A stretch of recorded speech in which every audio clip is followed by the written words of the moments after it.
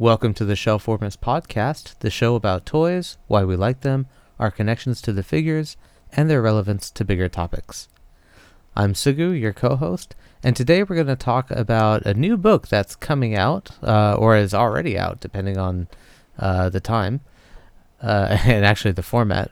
We're going to talk about Darb's new book, Nothing Ever Ends. And I'm your co-host Darby, and we'll be talking about me, yay, I guess, and then also potentially Ever the Hero Eververse action figures and why that needs to happen.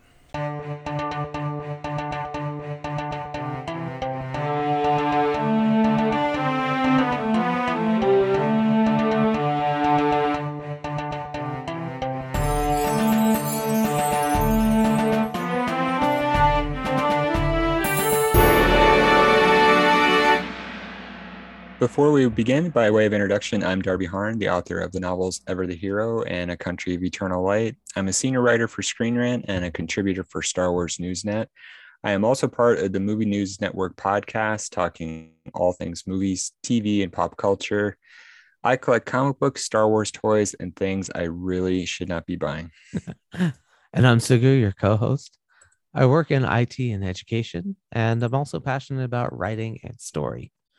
You can find some of my travel writings on allaboutjapan.com, where I've written various articles about my life and perspectives in Japan. I collect mostly Transformers, but I've recently started collecting Marvel Legends figures and die-cast cars, such as Hot Wheels. Since living in Japan, I've developed an interest in tabletop gaming, so I also have a wide collection of board games. So tonight we're going to take a little break from current toys in our collection and talk about maybe potentially future toys from Darb's own Eververse. Mm-hmm. Wouldn't that be awesome? Like custom Marvel Legends styled Eververse figures. But in actually serious, we're going to be talking about Darb. You've got now 3 books in the Eververse series published, plus 2 novellas. Is that correct? 2, yeah. And you've got the 3rd book just around the corner. I've pre-ordered it on Amazon, and they won't tell me when I can expect it on my doorstep. Yeah, the print situation is challenging at the moment, but it is out. It's as we record this, it's October 2nd. Book came out October 1st, so you can get one. I have my proof copy, which you can see, but yeah. How do you feel? Exciting. How do I feel? Boy. I feel a lot of different things with this book. This book has been sort of a really long road and challenge. It's started off as what I misguidingly thought was the easiest of the 3 books. I wrote it the fastest. I wrote the first draft in a blind fit of just energy back in the beginning of 2018.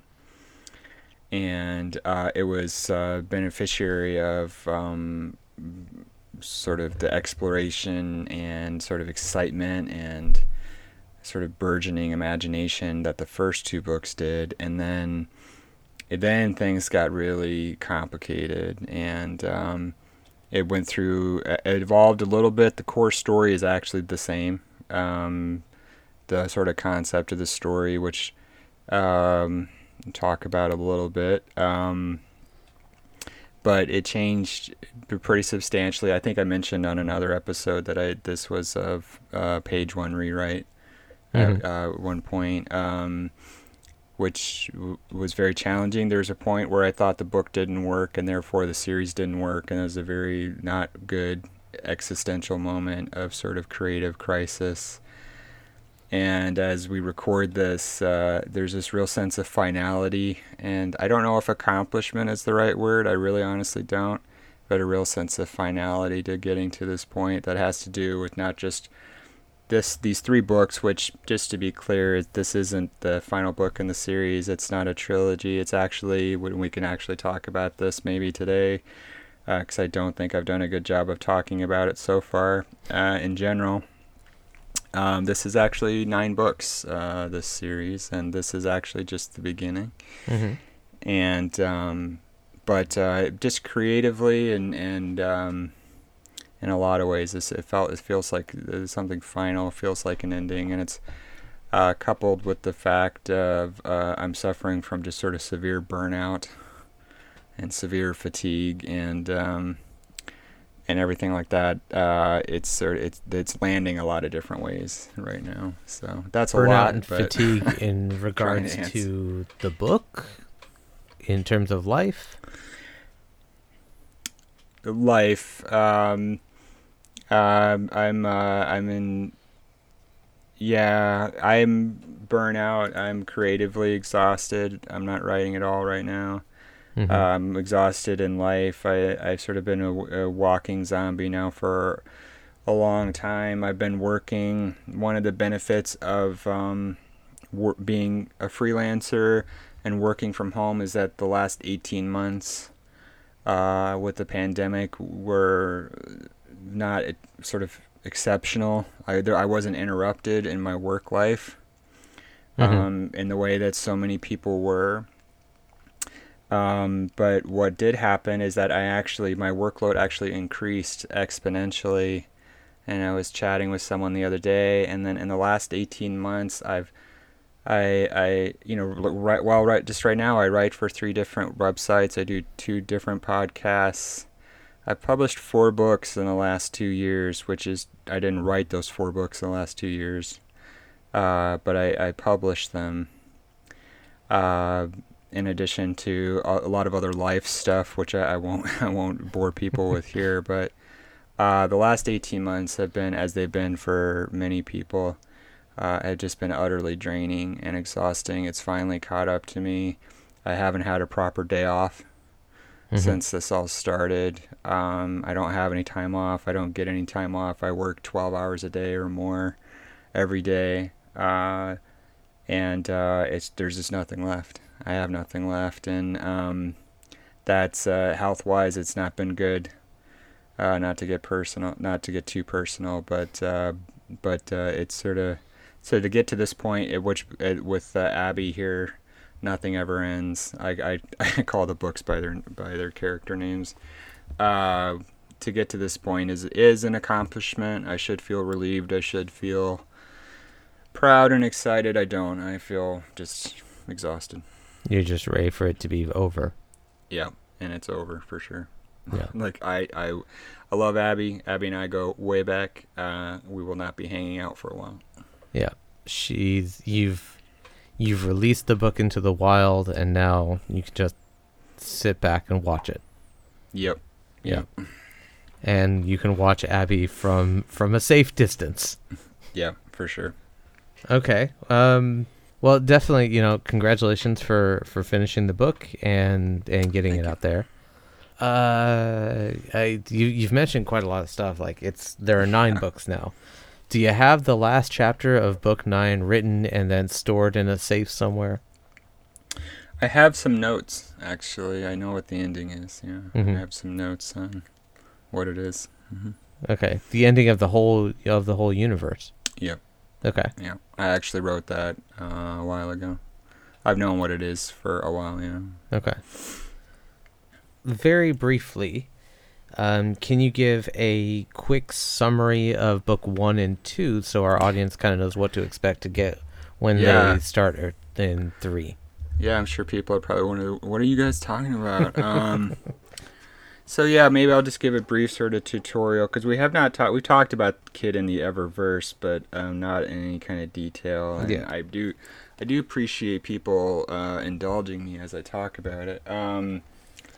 It does correspond to a lot of the things we talk about in terms of superheroes and the genre, and in this book in particular, Nothing Ever Ends, it's been interesting because the multiverse is everything now. In terms of media, certainly with the MCU, and about to be with the DCEU, those movies in next year. But it's so Abby deals with the multiverse, but that's probably a good place to start, because the multiverse is actually part of Ever the Hero from the beginning.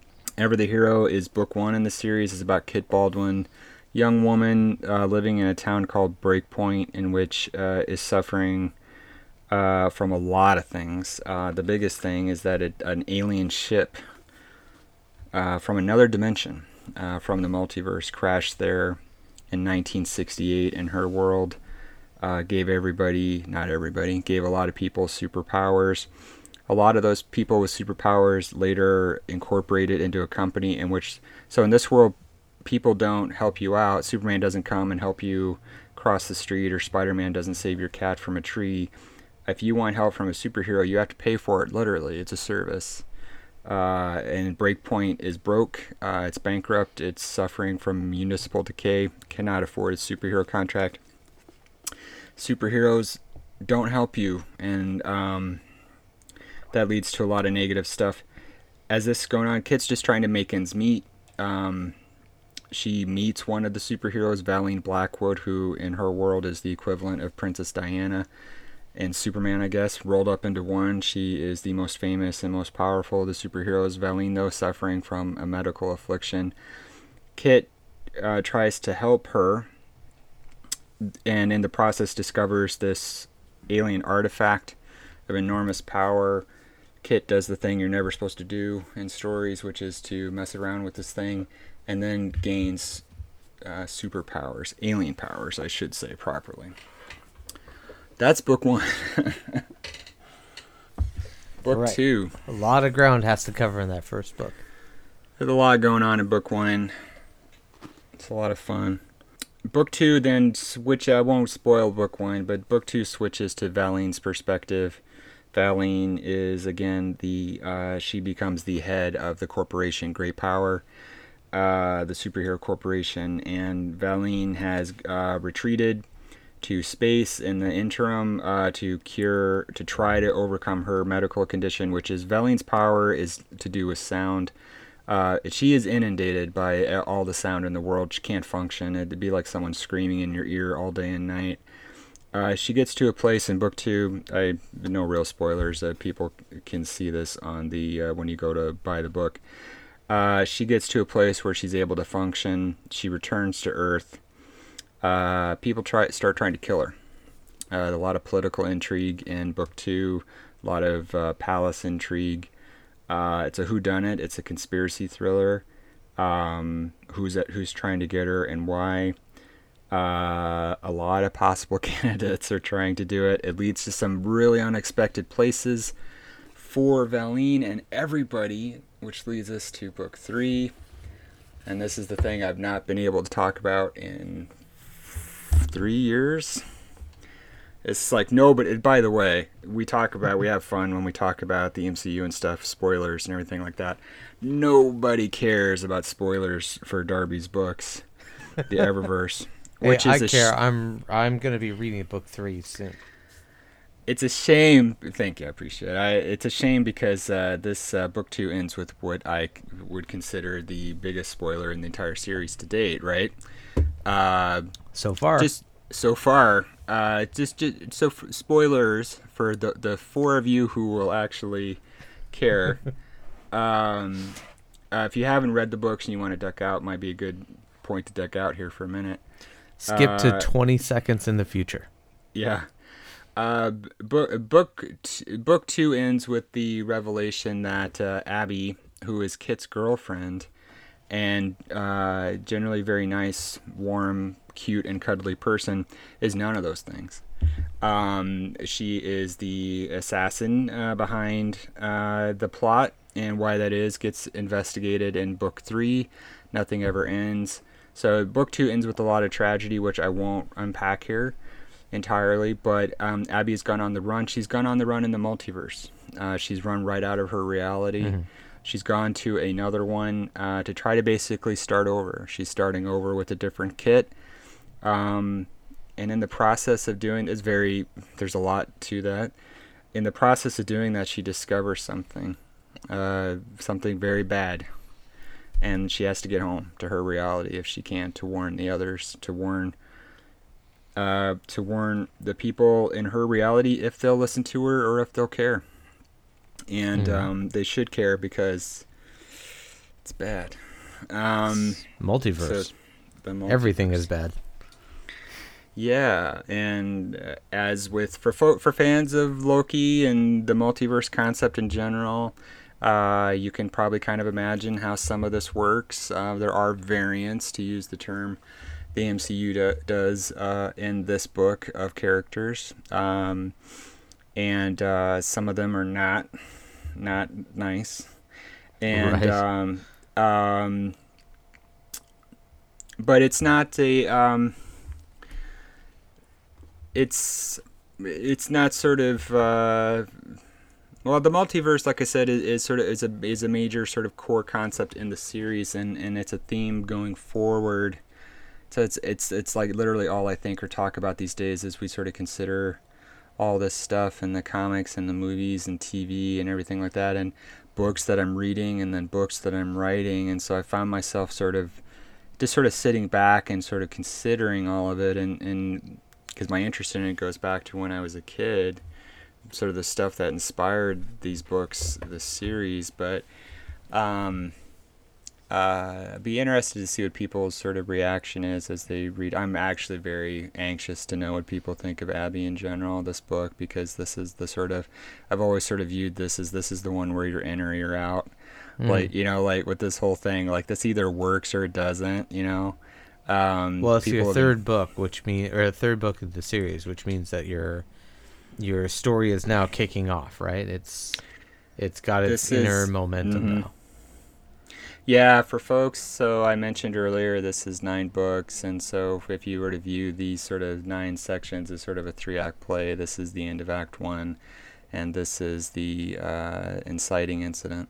This is where the thing happens Mm-hmm. in the macro story of the series. I won't say anything about that, but obviously Abby's journey through this book is in the she just this unfolds in the course of her journey. Yeah. In addition to the 3 books, if someone wants to keep up with the Eververse shenanigans, shall we say, or the things happening in the Eververse, there are two other novellas that you've written. Yeah, at the moment there are 2, and then you on the website darbyharn.com there is a post about the timeline of all this, and then now in the book I'm including the timeline too. You can't see it, but so there's a little nifty graphic there that gives you a timeline of the sequence to date. To give people an idea, I do have a strategy. Will become apparent next year. The book next year will be a collection of the novellas and short stories, which to this point broadly take place between books 1 and 2.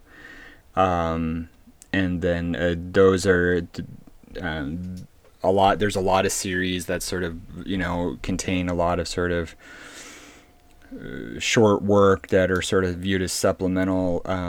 These are I would consider these essential. Actually, I would say you want to read all the way to the end of the story collection next year. It's very for folks who hopefully enjoy the series and are interested where the series is going. Stay to the very end, but the 2 novellas. So the collection will be collecting the novellas, which are out now. There's a 3rd novella which will be only in the collection, Okay. and then stories which are only in the collection as well. Yeah, So but that's next year. Yeah. okay, full disclosure, I have not yet read the short stories, the novellas. Jeez. They are digital only. That's right. Yeah, they're all ebook only. Yeah. Yeah. So should I read those before starting the 3rd?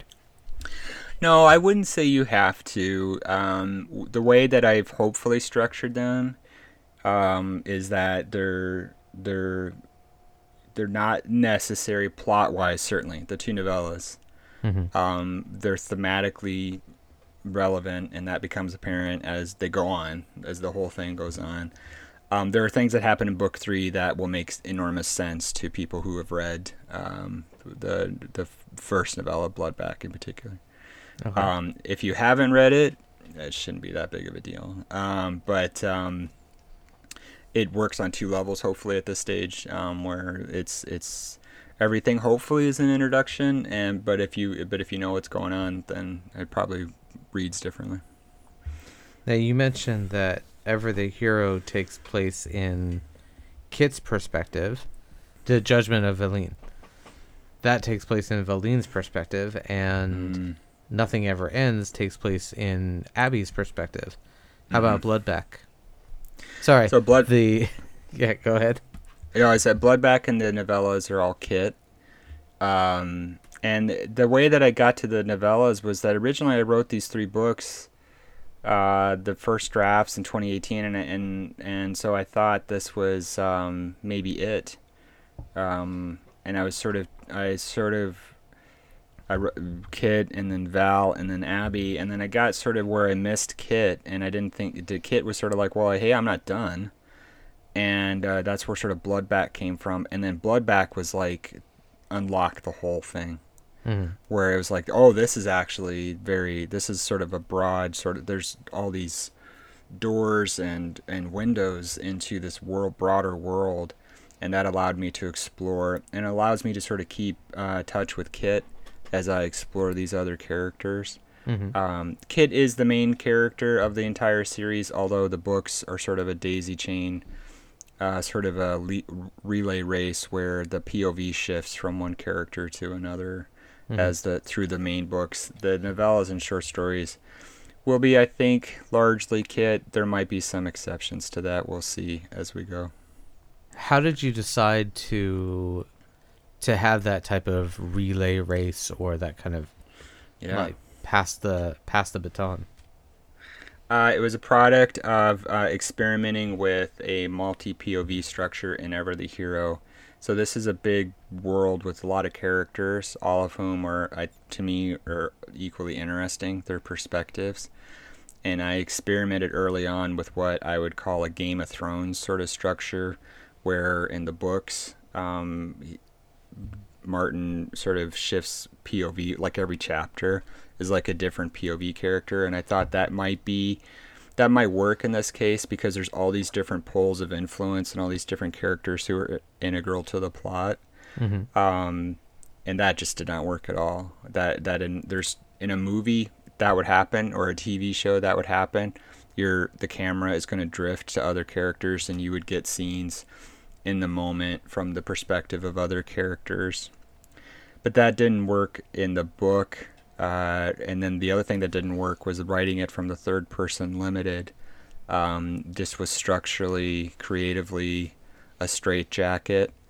And in the process of writing book 3, I realized that really these books want to be in the first person. I've said before a few times on the pod, as I've talked about the books and writing in general, as I'm mostly interested in voice. I'm mostly interested in character, exploring character. The third person is fascinating. I love reading it. The people who do it and do it well are tremendous. But it's distancing for me as a writer. And what I love in writing is the exploration of a voice and sort of the music and the sound of a person. And so for me, just creatively in general, once I realized that in the course of writing these books, and Abby was instrumental in that. Abby is, I would say, the most voicey of all these characters. People commented on how, she's... no one ever has trouble identifying when Abby is talking. Once I found that, then I simultaneously realized that really what I want to do is I want to explore each one of these characters in turn. So instead of alternating chapters, I want to alternate books. And I want to shift perspective. And the story, it's one big story. Each book, though, is its own story, beginning, middle, and end, but they're all part of a macro story, which now in book 3 begins to take shape. Yeah. You generally are fairly comfortable writing first person, right? Like your other books that you've written, Country of Eternal Light and the very first one, Elizabeth. Those are also first person, right? Elizabeth is not. Elizabeth is in the third person, and I think it's probably fair to say you can read my frustration in that novel. Okay. But yeah, you're definitely much more comfortable with first person. Yeah, I don't. I always struggled in third person because I think I can't remember, Sugu, if we talked about this on the pod somewhere or just offline. But yeah, I've been a person who struggled always to sort of find my quote unquote voice, and that's because I don't have one. I'm not interested in developing one. You think of Hemingway, or you think of F. Scott Fitzgerald, or Virginia Woolf, or Dorothy Parker as people who have this voice and this singular, immediately, that, in Hemingway's case, this sort of, blunt sort of rhythmic thing. Or even we were talking earlier before we started about Colm Tobin, who's one of my favorite Irish writers in general. His very, sort of Joycean sort of approach. Joyce has always been attractive to me in the third person because of how sort of void of voice it is. Early on, Dubliners, the voices are the voices of people, Molly. But I don't have a voice. I'm not a personality in the sense of those types of things. I always struggled, but it was fighting against the grain of myself, because what I've always been interested in voices and the characters and the way that people sound, and just sort of listening to that type of thing. And so it was only when I sort of stopped fighting that and embraced just disappearing. I think I said in an episode we recorded last week that the page isn't a mirror. You're not reflecting anything. There isn't any Darby. So it's the object is both in Eververse. It's finding my way into these characters and hopefully disappearing. And then as same thing as in Country of Eternal Light, where you had asked me when we talked about that book about how do you get to Mairead? How do you get to this person who is manifestly not Darby? You just work and work and work, and I think at some point, hopefully, you disappear, and she just becomes, she has some sort of creative agency, starts talking to you, and I think in Abby's case, it's easy to disappear because she simply runs right past you. Right. Let's talk a little bit about Ever the Hero again as a kind of a primer to this, to Nothing Ever Ends. It was recently selected or chosen for an award, or was highly praised. Can you tell me about that? It was was chosen to be part of the first annual self-published science fiction contest, for lack of a better word. So for several years now, Hugh Howey and Duncan Swain have been running a sort of tournament of champions of self-published fantasy books. And Hugh Howey, for folks who don't know, is definitely a self-publishing success story. He self-published his World trilogy books, which have since gone on to be picked up by a traditional publisher and are now about to be. They're just now casting for a live action series, which I think is Netflix or Hulu. So there's a casting announcement the other day. And then so he's been doing this as a way to basically promote people in the field of self-publishing who are doing all this work, doing great work, often undervalued work. And this year was the first year that they've done it for just science fiction. So it's been fantasy.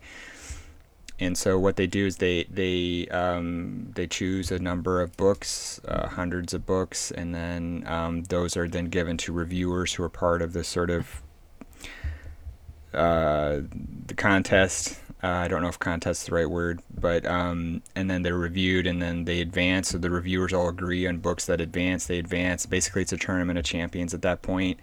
There's a finalist who's agreed upon by everybody is the quote unquote winner, but Ever the Hero was chosen as part of the field for this first science fiction go around, which is enormously. It was just a great honor to be included in these books. It was also chosen to be part of the. In addition to that, there was a best cover contest, of which there were far fewer entries. Didn't win, but a lot of recognition for the book right now. For Ever the Hero, Ever the Hero is done. I've been stunned, to be completely honest, at how well the book has done relative. Mm-hmm. It's not a New York Times bestseller, obviously, but the book has performed very well. It's been reviewed very well. It got a review in Publishers Weekly, which was very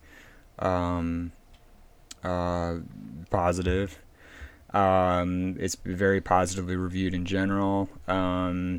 It's been a consistent seller now for going on 2 years. Yesterday was day one for Abby. I had a very good day yesterday in terms of just the series, and so this has been a long time coming in terms of sales, I should say. Yeah. This has been a very long road to get here, and in many ways, this is just the beginning. I talked earlier, I think, incoherently about the sort of sense of finality.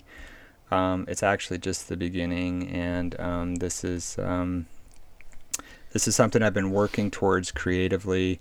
And then the other part of it, which is just being you are your own publisher, you are your own business. That part of it too has been a really big struggle. But I expected to sell maybe a copy to you, maybe to my mom. I'm a guaranteed sell. I thought that would be it, and you'd be like, yeah, no, that was interesting, and then that would be it, and that has not been the case. Kit has, I think I can say without sounding too ridiculous, that Kit really has legs, and she's someone, the story has been appealing to people, and I'm very grateful for that. I'm very shocked by it and surprised, and but very grateful, because I love Kit. I love these characters. I love the world, and I love growing in it. And the books, I feel like it. My only regret about Ever the Hero is that it's the book is almost 2 years old publication-wise. The book is much older than that writing-wise, and it's you see its imperfections now. I look at my books and I just see what's sort of not working. But sure. Kit is a character I love returning to. We're taking a quick break to let you know about some exciting developments on the podcast. First of all, thank you for listening. We hope you're enjoying it. If you like our content and you want more of it, you can subscribe to our channel and get additional conversations between Sugu and I. So stick around after the episode for a quick sample of what you could get. If you want to give us any feedback, feel free to let us know your thoughts and opinions at shelfwarmers@gmail.com or on Twitter @shelfwarmers. Thanks for listening, and now back to the show. Yeah, there's a lot that I will kind of want to pull the threads on a bit more in what you just said, but congratulations on the contest and the cover. One of the things that I was leaning towards was you had mentioned that Abby and Kit were girlfriends. So You told me once that you got a really positive review in terms of LGBTQ related. It's generally been very positive, as far as folks the representation, Mm-hmm. The books are the women so far to this point, books 1, 2, and 3. The girls are all they're lesbians. Valine is bisexual, but it's a little bit of a love triangle in these first 3 books. And as we go into book 4, which I won't spoil here, sort of change up that a little bit in terms of the character selection. But it as far as the LGBTQ part of it, I'm very proud of the representation in the book. I always get nervous because you always worry you don't ever want to do anything that sort of doesn't work or is offensive, and there's a lot of focus on promoting healthy and positive examples of people. And Abby, in her own way, I mentioned earlier a little bit of Abby's story. Abby maybe is not what I would consider 100% positive. I think she is, in her own way, she is very positive. She's someone who struggles with her choices, and she's a product of severe trauma and severe She's not had a very good run of it, and the best thing in her life is Kit Baldwin, and Abby makes a lot of mistakes, but she's just trying to get home, and I hopefully people root for her. People understand where she's coming from, even if they're like, "Girl, what are you doing?" Which is probably a lot. And her powers are extraordinary. And this is a series of people with superpowers. Abby can do virtually anything, and Abby discovers some things about herself and her powers in book 3, which would be truly frightening for certainly the people in the book. But so Abby can run anywhere. She can run extraordinarily fast. You also can't kill her. Her product of her power, her body runs at a metabolic temperature that her cells regenerate so fast that she basically can't die. You can kill her, but she won't stay dead. For someone like me who's super interested in the idea of the multiverse, the idea of someone who can't die confronted with infinite variations of themselves was very intriguing challenge to confront. Sure. Abby's the last person on Earth that you would want to have infinite versions of. So without going into too much detail there, of the 3 main characters that you've got so far, Kit, Valine, and Abby, who do you relate to the most? Oh, God. At this point now, having written and published 3 books in the Eververse. I will say I relate to Valine the least. I have nothing in common with Val. Val is a billionaire many times over who has extraordinary power and influence. She's gorgeous. She has no want of lovers. I'm not jealous or anything. Okay. She is, though. So I struggled to connect with Val because I didn't know a good way in. It took me a while, but Val is also someone who is deeply in want and need of family, and she is very kind and loving person, and has a lot of love that she needs to do something with. She needs to give, and then part of her story is about that, not just in her book.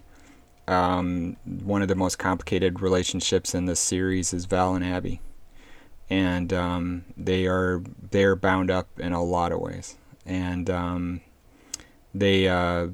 was one of the most fascinating things for me to explore, was this Val, 2 people who are coming from completely different places but have a lot in common, and I won't talk about that. But that was interesting. But I think Kit and I have a lot in common personality wise, and I have a lot in common with Abby too. I think Abby and I have nothing in common in terms of Abby runs at 180 sort of all day long, and Abby is sort of a very ebullient, effusive person. I am not. People will be shocked to discover. But Abby is sort of running so fast you don't see all of it. You don't see all the sort of the shadows and the cracks and the lines, and I think most of us can probably relate to that on some level. Yeah, probably Kit. I think probably Kit is probably the person I have the most in common with. Abby, there's a little bit of me in Abby, but it's not great. Abby is actually Abby's sort of an amalgamation. She is a product, I think, of this is no secret, but she's based on her voice, and some of stuff is based on someone I know, who I won't name here, but and then she's also an amalgamation of characters like Kitty Pryde or Willow from Buffy, or even Velma from Scooby-Doo. She's kind of that girl in the narrative. So the Kitty Pryde of it all is certainly there. Moving into the realm of publishing, You mentioned that you published this yourself. Now, we've talked before on the premium content about publishing on your own instead of the traditional publishing. And Yeah. then recently you wrote an article, yesterday, you wrote an article about how Nothing Ever Ends is um, about how it came to fruition. Yeah. Is there anything you want to kind of add to that before I start asking some questions? Um, Not really. Except it was some stuff that was on my mind. I've been very reflective recently and thinking about this journey I've been on in the last, you know, these books, Eververse, the series has been 2 years, but really this journey of being an author and being an independent author has been for 10. And in some ways, that finality I was talking about has to do with that. This sort of feels like I'm finally moving out of and into, moving out of something, moving into something new, hopefully. Yeah. Moving into being an established writer. I don't know what I'm moving into. I don't know what's ahead. I know what the next book is, but I don't know what the next phase of this is. I really don't. I feel like this last 10 years has been a lot of stops and starts and explorations. I feel like I finally come into myself as a writer and an artist. I've learned so much about myself creatively, personally.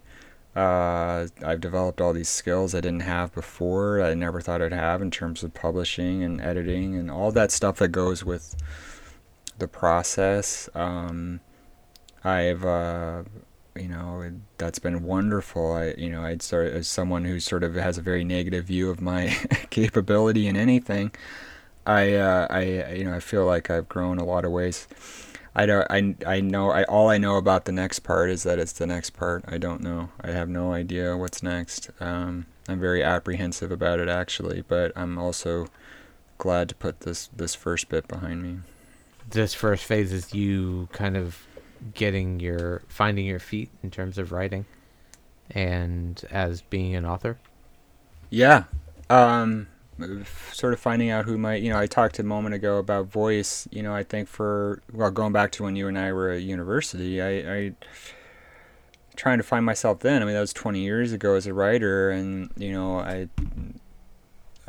we had great teachers, and people would tell me you have all this talent, and but it was sort of unformed, and I was sort of in search of voice, and one thing I'll say for folks who are interested in creative writing, you don't go to university or college to find a voice. You don't go for 4 years and then they hand you a voice at the end.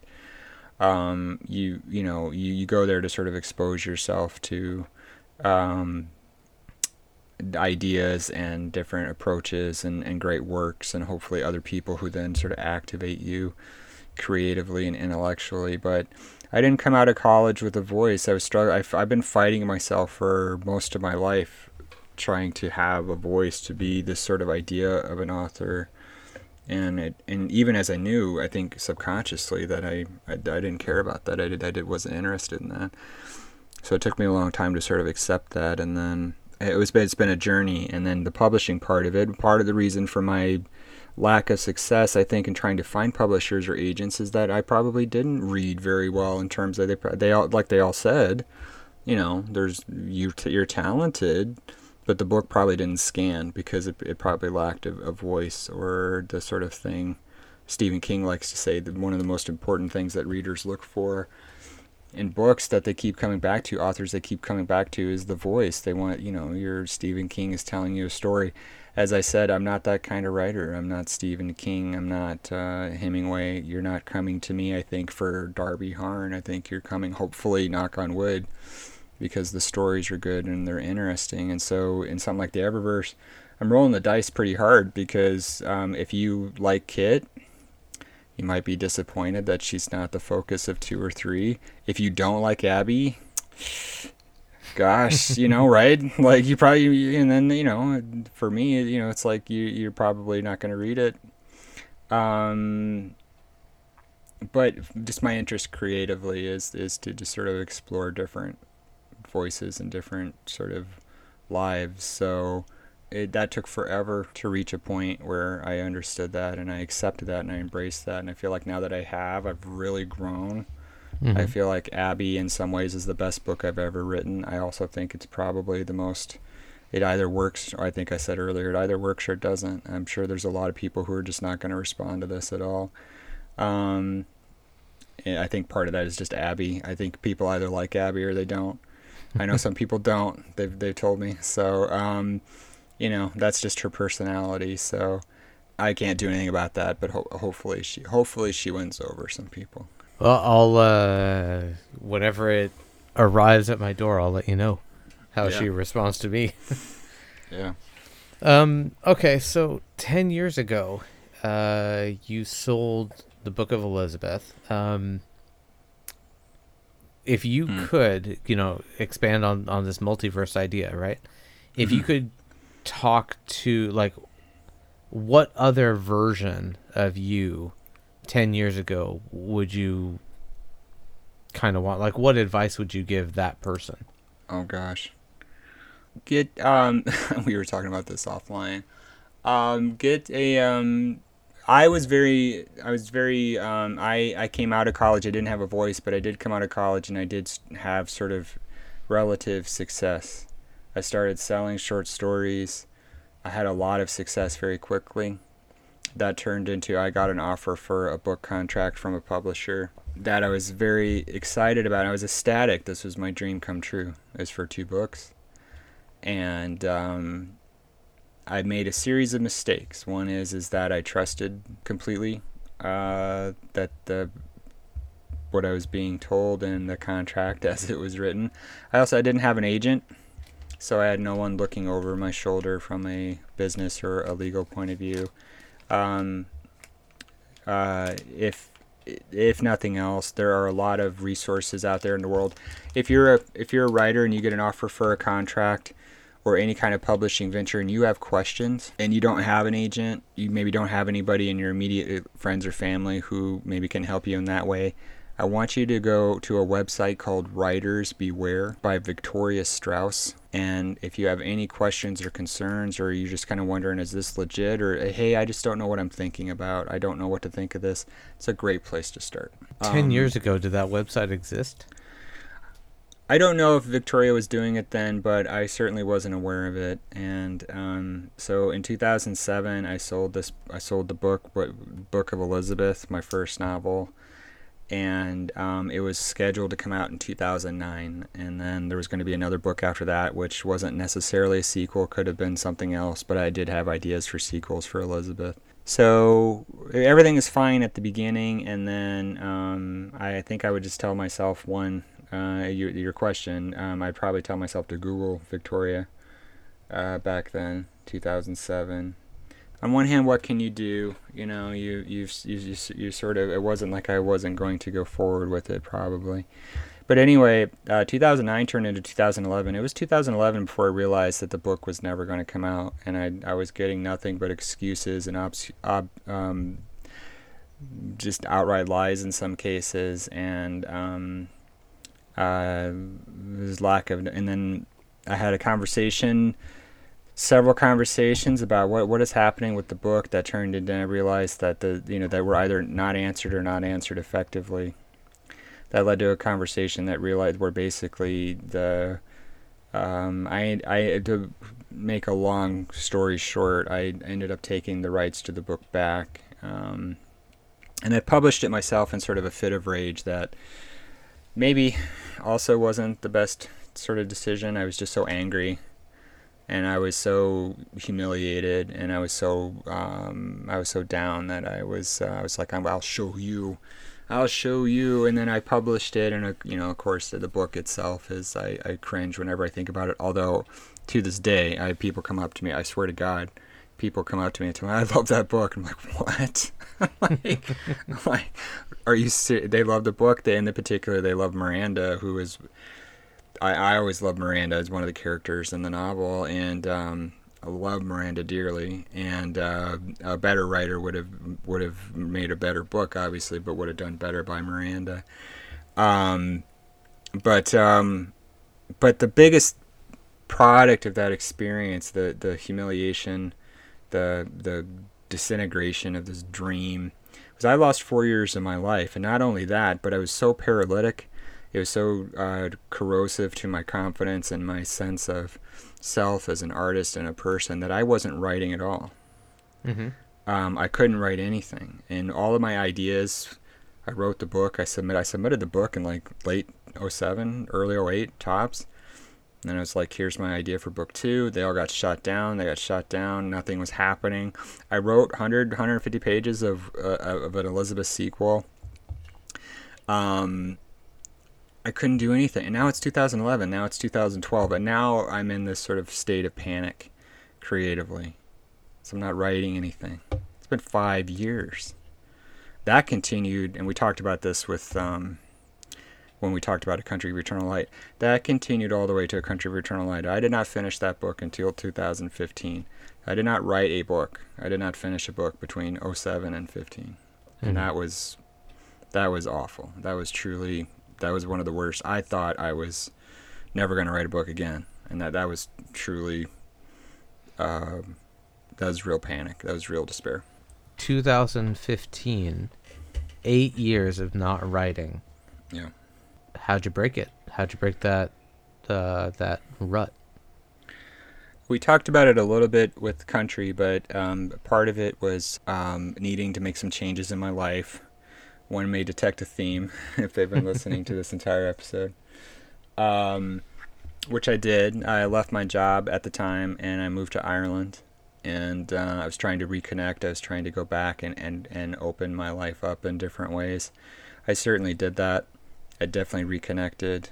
And that spark sort of just happened again. And I powered through what at the time with Country, as I mentioned, and when we talked about that, was not a good book in the beginning. It was a trash fire, but I had a book. I finally had a book. Mm-hmm. And then it was from there. It was several more years of sculpting, but finishing that book unlocked the just the dam broke, for want of a better term, and then that led fairly quickly to Ever the Hero, which I started writing in late 16, and then I wrote the first drafts of these 3 books in quick succession. Yeah.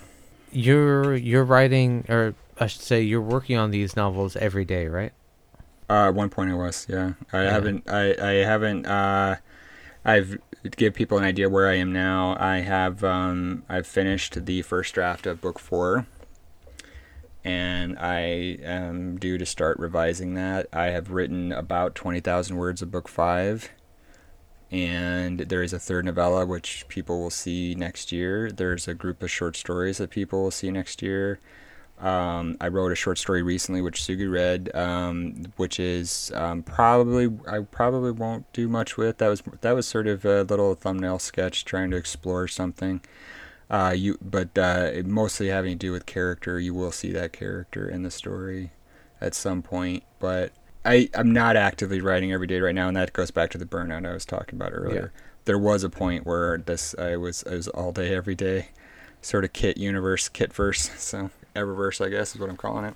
And roughly, because I know that you're also working several jobs, roughly How many hours were you writing Eververse a day? An average day, about 4. And a big day, 6 or 8, depending, because it's not all writing. It is, a lot of it's revising. Mm-hmm. And at this stage, it is sort of, there's no real linear progression to it. I'll be writing something. This happens quite frequently. This happened up until, I probably shouldn't say this.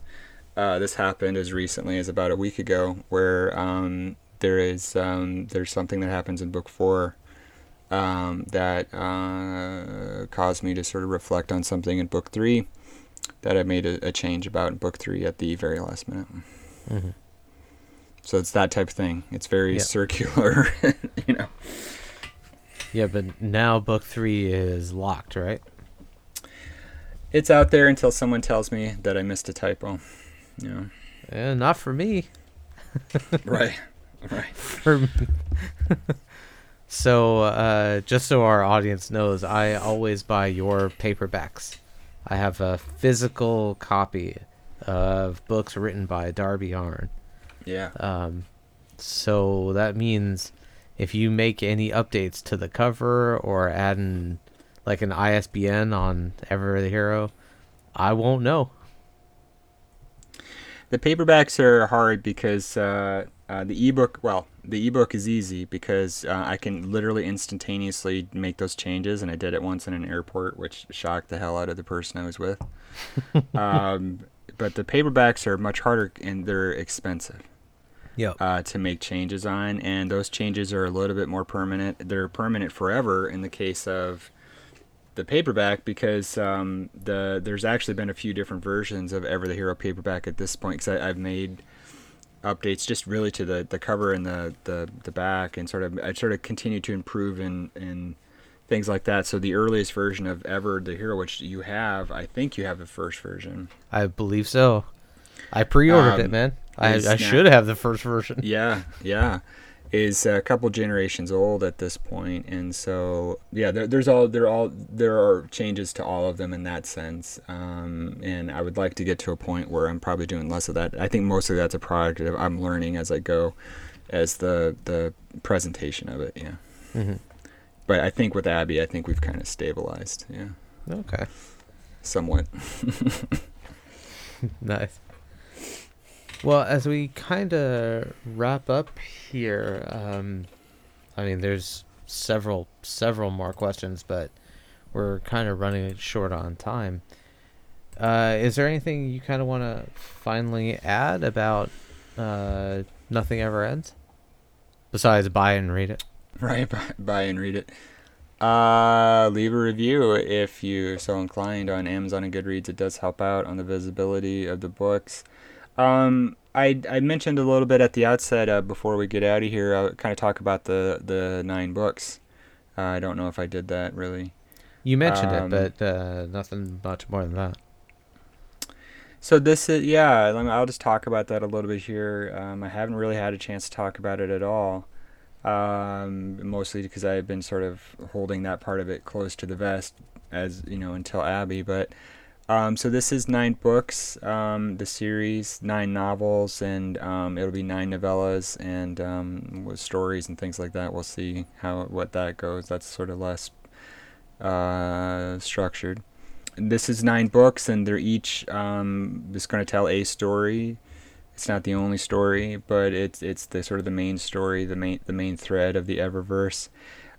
Each book has a different main character. With Kit will recur, and I maybe won't say how or when yet, but Kit will come back as the main POV character in the future. But otherwise, these books will be all different, and I'm excited for people to kind of see how that plays out. So now we're going into Act 2.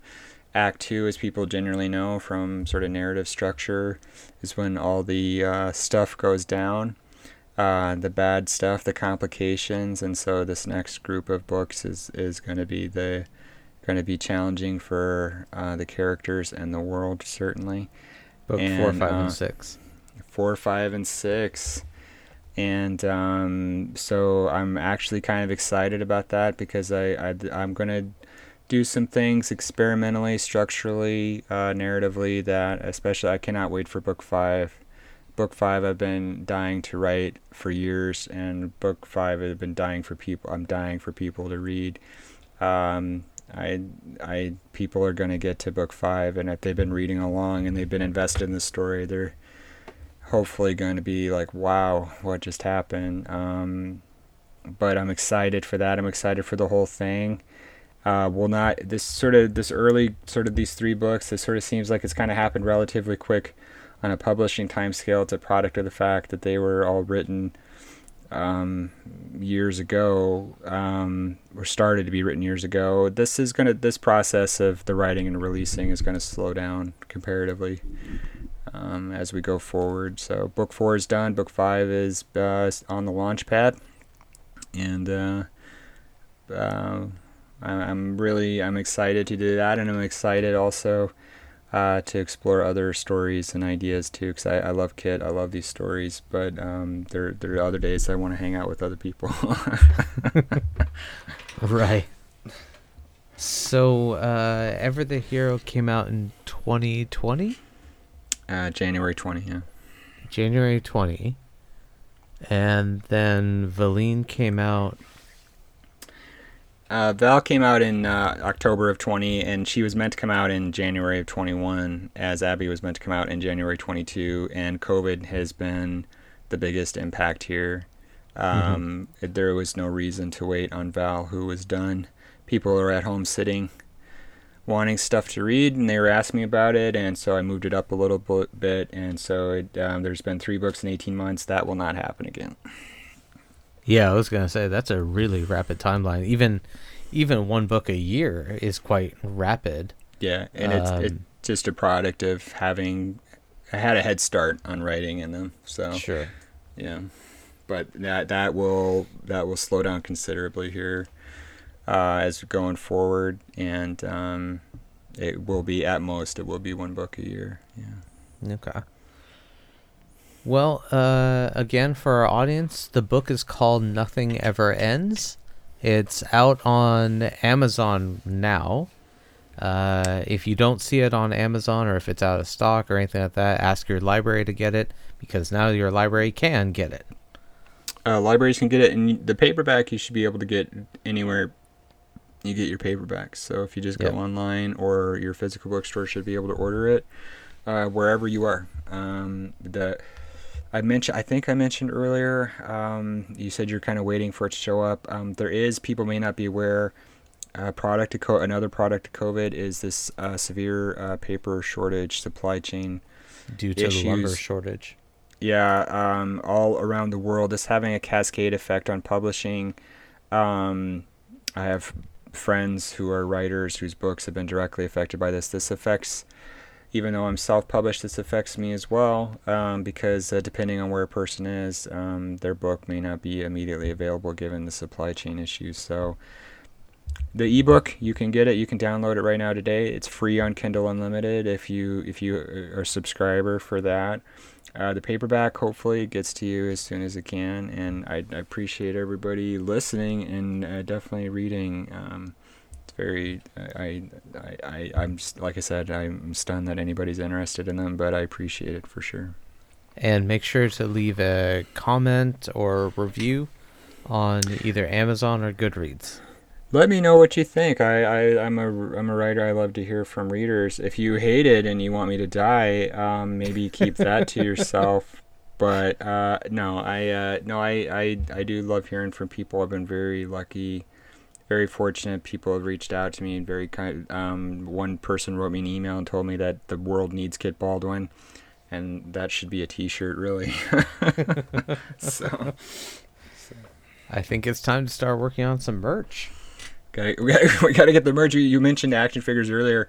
One of my big goals is I do want to make a kit. I have a kit pop we've talked about. Yep. That I made. I want to make a kit sort of figure, a Marvel Legends figure. I do have a plan for it. There's the best sort of base for her is sort of the Jessica Jones Marvel Legends figure. She's got like the leather jacket.